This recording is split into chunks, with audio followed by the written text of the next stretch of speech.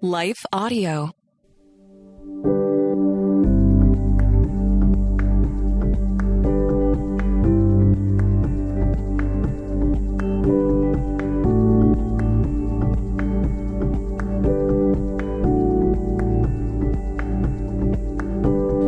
Welcome to The Walk, a devotionals podcast for worshipers. Jess Loper is not an artist or a songwriter, but she does shepherd artists and songwriters, and in this episode she shares a very personal story about how God uses all of us broken people. Here we go.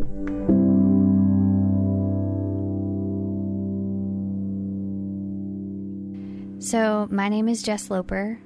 In the industry, I think I've been known as Jess Chambers for 20 plus years, but that's part of my story, is I changed my name. I grew up in a really small town in West Virginia, a town most people have probably never heard of, just a drive-through town. And initially, as a little girl, loved music. My parents were super into music. They were young. My mom was only 20 when I was born. My dad was 27. And they, instead of playing with Barbie dolls or toys, taught me music. So it was Crosby, Stills and Nash, Creedence Clearwater Revival, and Jim Croce. My mom took us to church by herself. My dad wasn't a Christian. There's nothing in his life that would have been reckless or inappropriate. He just didn't go to church with us, but she took us every day, every Sunday and Wednesday, rather. And when I was probably about 10, I just remember at a revival service, my dad came to know the Lord, and life changed a little. He went with us every week, and he became an integral part of our daily kind of faith life. And I went to a Christian school. I've always gone to Christian schools, Christian high school, Christian college, and now I work for a Christian company. I sort of joke that the Lord doesn't trust me in the world, but I think he's just surrounded me with this as a gift. So I grew up in this Christian environment. It was this idealistic childhood, and is surrounded by music.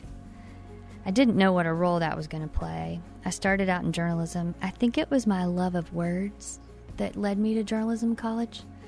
I was an athlete. I played basketball and loved that. My dad was my coach, and our team was pretty good. But going into college, words were my focus, and learning to write them and use them in a way that influenced culture was important to me. I didn't know how the Lord was looking out for me at that point. Fast forward, I moved to Charlotte, North Carolina, and I began writing press releases for the Associated Press and Dow Jones and Reuters. And they transferred me to Nashville, almost as if God had written that beforehand. I'd never been to Nashville in my life. I just moved completely on the fact that they needed a senior editor in their second shift newsroom. And so I moved. And I happened to realize I was really close to the building that Sparrow Records was in. And if you're familiar with those old CD jackets, I read them. And I grown up listening to Christian music and Avalon and Keith Green and Stephen Curtis Chapman. And the Sparrow logo was on all of those. And so I applied for a marketing job within the what was at the time Sparrow Records. It became EMI and then became Capitol. And the Lord, in his way, worked it out. So I ended up in the A&R department, which was kind of the cool kids club, if I'm being honest. I didn't know it at the time. And I was kind of at the bottom of that world, but I worked my way up. I just started doing things that nobody else wanted to do, so I could kind of put my foot in the door and kick it wide open. And the people that poured into me were in that building. I still owe such a debt of gratitude towards, but I learned just by working in the studio, kind of being the grunt every day and doing things that nobody else wanted to do, whether it was union stuff or paperwork or contracts. But that now pays off for what I do, which I'll get to in a second. And working at Capitol, I got to work with artists like Steve Green, Twyla Paris, and that moved into Hillsong, Amy Grant, which had such an impact on me as a human being. Stephen Curtis Chapman, like I'd mentioned before, Carrie Job. It just kept growing. Every artist that got brought into that building had such an impact in my life, either before or after I started working there. And I'd been there almost, I guess, about 15 years, and I felt the need to leave. In my personal life, things were changing. And if I'm being honest with you, I knew that I knew my marriage was coming to an end, which wasn't popular in the Christian music industry. We're going to take a quick break, and when we come back, Jess shares a bit more about her marriage.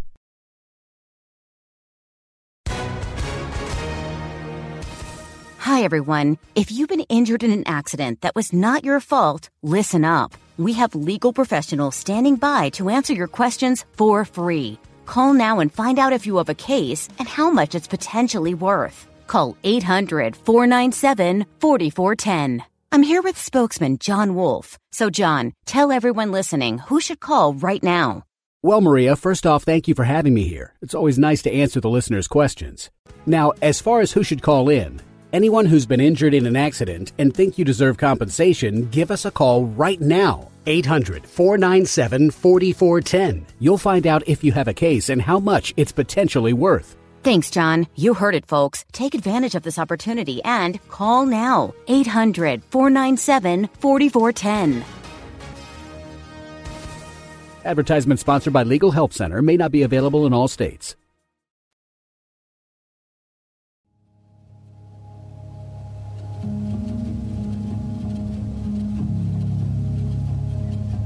If I'm being real and transparent with you, I felt like the worship music I was working on and the life that I was headed into weren't congruent. They weren't adding up. And I was afraid I would bring shame to that world. There wasn't a lot of women in our music industry who were moms, which I was at the time, or that were going to have to walk the road I knew I was going to have to walk. So I left.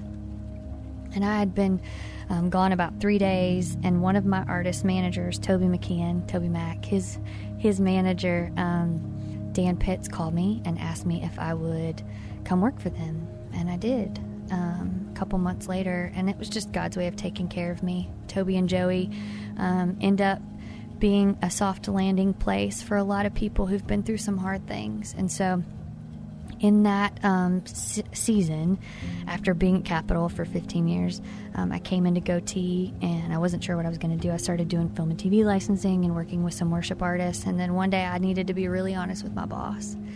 And I said, I've been married for 16 years, and my husband is gay, and he hasn't told the world, and I have 2 little boys, and I don't know how to navigate this. I don't know what I'm doing. And he said, well, we're here for you. Whatever it is, whatever that looks like. And he wasn't wrong, and they were. And they never let me feel like I was alone. So I ended up having to close the chapter on my marriage and walk my boys through what that looked like, and how the life that their dad had chosen to live was different than the life that we had been raising them in. And then in our industry, walking what it looked like to have that sort of thing be a part of your story as a woman on top of that. But what continually happened was God brought people that were artists and writers into my life that would be writing stories that affected me as an A&R person, that would give me hope for redemption, that I would not be alone for the rest of my life, that my boys would still know what a relationship with the Lord looked like, and that what we had to walk together, the 3 of us, wouldn't be something that would take them apart later on in life. And if it was, he'd eventually bring them back to them. So, and I really have to say, I don't know that I would have made it without Toby and Joey.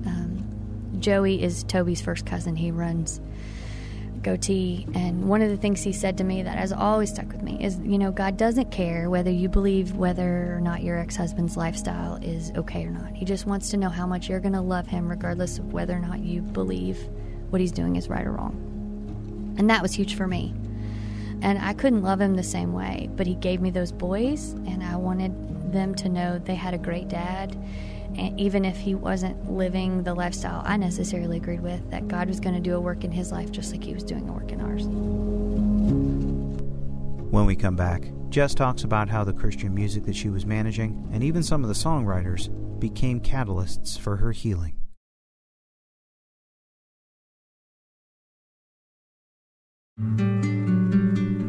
Okay, back to Jess to close us out. So fast forward, I get to work with some really great artists and on some really important worship songs in our culture, and that was a gift. I didn't realize that the worship songs I was working on and the artists that were creating them would be speaking into my life and giving me a hope and redemption idea for the future. 5 years later, I met a songwriter online who pitched me a song, and he'd been in the band Truth for, it was a Christian band years ago, and had gone on to play drums for Joey and Rory, another band in the country sort of Christian music industry. And I was really interested in his songs, and it kind of gave me a new energy for working with songwriters. And as I started working with him, connecting him, people wanted to work with him more and more because he had a gift. And one day I went to my boss and I said, I have a problem. The songwriter that I've just signed, I think I'm supposed to be with him forever, and I don't know what that looks like. And at Goatee, you have grace and love no matter where you're at in life. And they said, no, we love him. We think he's a great writer. If he's supposed to be more in your life than a songwriter, we'll figure that out. And he'd had quite a story too. I won't tell his story because someday he'll have to tell it too, but he'd had a lot taken from him in life. And we both had. And I think we connected on words and lyrics and God's redemption story and how he could rebuild things that were taken down through music, but also just in everyday life. And now we're married, and between us we have 3 boys. Brody is 13, he's my son. Jackson is 13, he's my stepson. And Kellen is my youngest, and he's 11. And it's not easy, every day's not perfect. But usually when my songwriters give me songs, the first person I play them for outside of work is my husband, because I know that he's lived a very painful story just like me. And I think when you have a need for the Lord, you tend to go back to him, and so he knows what those songs can do for people. And anyway, so we live a life that is very real and authentic and very redemptive. And I think one of the things, if we could offer anything, is just that the Lord uses broken people to do his work. And that just because the story has been written doesn't mean it's over. And hopefully our 3 boys will grow up knowing that God's in the business of redemption and healing, and that this is not our home. And even though we get caught up in the day-to-day of it, he has a greater story at work.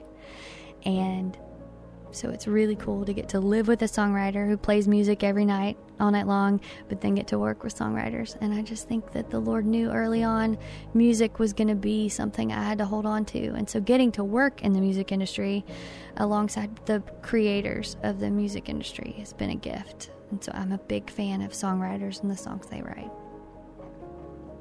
I remember being a little girl, and my mom's favorite verse was Romans 8:28. She would bring it up every now and then. I think it meant a lot more to me when I'd walked through my life. But it says, and we know that all things God works for the good of those who love him, who have been called according to his purpose. And I believe God's called all of us to his purpose. And the thing about our faith is that we have a free will. You know, God doesn't make us do anything. The best part of that relationship is that we choose him. He's always chosen us, but he gives us the space to choose him. He has this way of taking broken things and putting them back together again.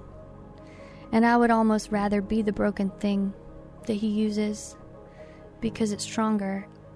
When my 11-year-old Kellen was 2 years old, he broke his arm. And I remember thinking, I don't know, I'll be so afraid for him to come out of this cast that he'll never be able to use that arm the way he did before. And when they took the cast off, I asked the doctor, do I need to be careful with him because he's got this broken arm? And he said, no, Jess, when you break a bone, it grows back stronger than it was before. And that has never left me. I almost just started crying in his office. And I've seen that to be true in my life. I never thought I could trust another human being on the face of the earth, to be married to them and to build a life with them based on the rejection and hurt that I felt from being in my marriage before. And yet God brought the right one, and he brought his own wounds. And we'd both been broken in ways that allow us to just still come together. So if you're out there and you wonder, can God use brokenness that's all he wants is brokenness. He doesn't want perfection. And if you're trying to make it look shiny and perfect, that's not who he's about. That's not what he is. And I would just encourage you to lean into the parts of you that have had to be stretched and pulled and maybe even broken, because that's probably what he wants to use the most. Thank you, Jess, for coming on this podcast and having the guts to tell your story. You continue to show what an incredible leader you are, both in our industry and within the body of Christ. We will play out this episode with a song by Nicole Nordeman that Jess worked on called I Am. As always, special thanks to Matt McCarty for producing and Lucas McCarty for editing today's episode. Jacob Fairclough produced our theme song. The Walk is brought to you by Worship Leader. I also want to thank the team at Life Audio for their partnership. If you go to lifeaudio.com, you'll find dozens of other faith-centered podcasts. They've got shows about prayer, parenting, relationships, and more. So check them out at lifeaudio.com. I'm Joshua Swanson. Here's I Am. And I said, heartache healer, secret keeper,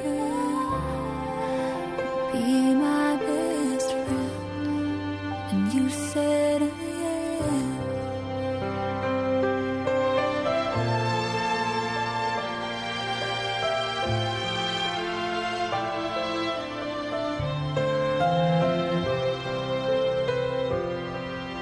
You saw me wear white by pale candlelight.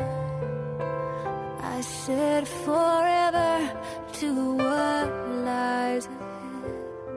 2 kids and a dream, with kids that can scream. Too much it might seem when it's 2 a.m. And when I am weak, unable to speak, still I will call you by name. Oh shepherd, Savior, pasture maker, hold on to my hand. You say I am. The winds of change and circumstance blowing and all around us, so we find a foothold that's familiar, and bless the moments that we feel you nearer. When life had begun, I was woven and spun. You let the angels dance around the throne. And who can say when, but they'll dance again. When I am free and finally headed home, I will be weak, unable to speak. Still I will call you by name. Creator, maker, life sustainer, comforter, healer, my redeemer, Lord and King, beginning and the end. I am, yes I am.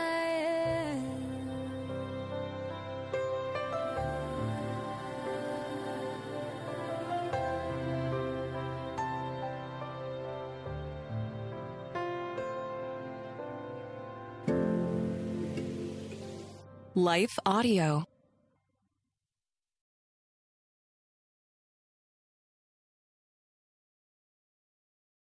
Everyone wants to change the world. Capital Ministries is doing just that, one heart at a time, by creating disciples of Jesus Christ among political leaders in the U.S. and foreign nations. For more than 25 years, founder Ralph Drollinger has written Bible studies specifically for public servants. Study along with us and learn what the Bible says about capitalism, communism, abortion, same-sex marriage, and other contemporary issues. Subscribe and follow us at lifeaudio.com or search Capital Ministries on your favorite podcast platform.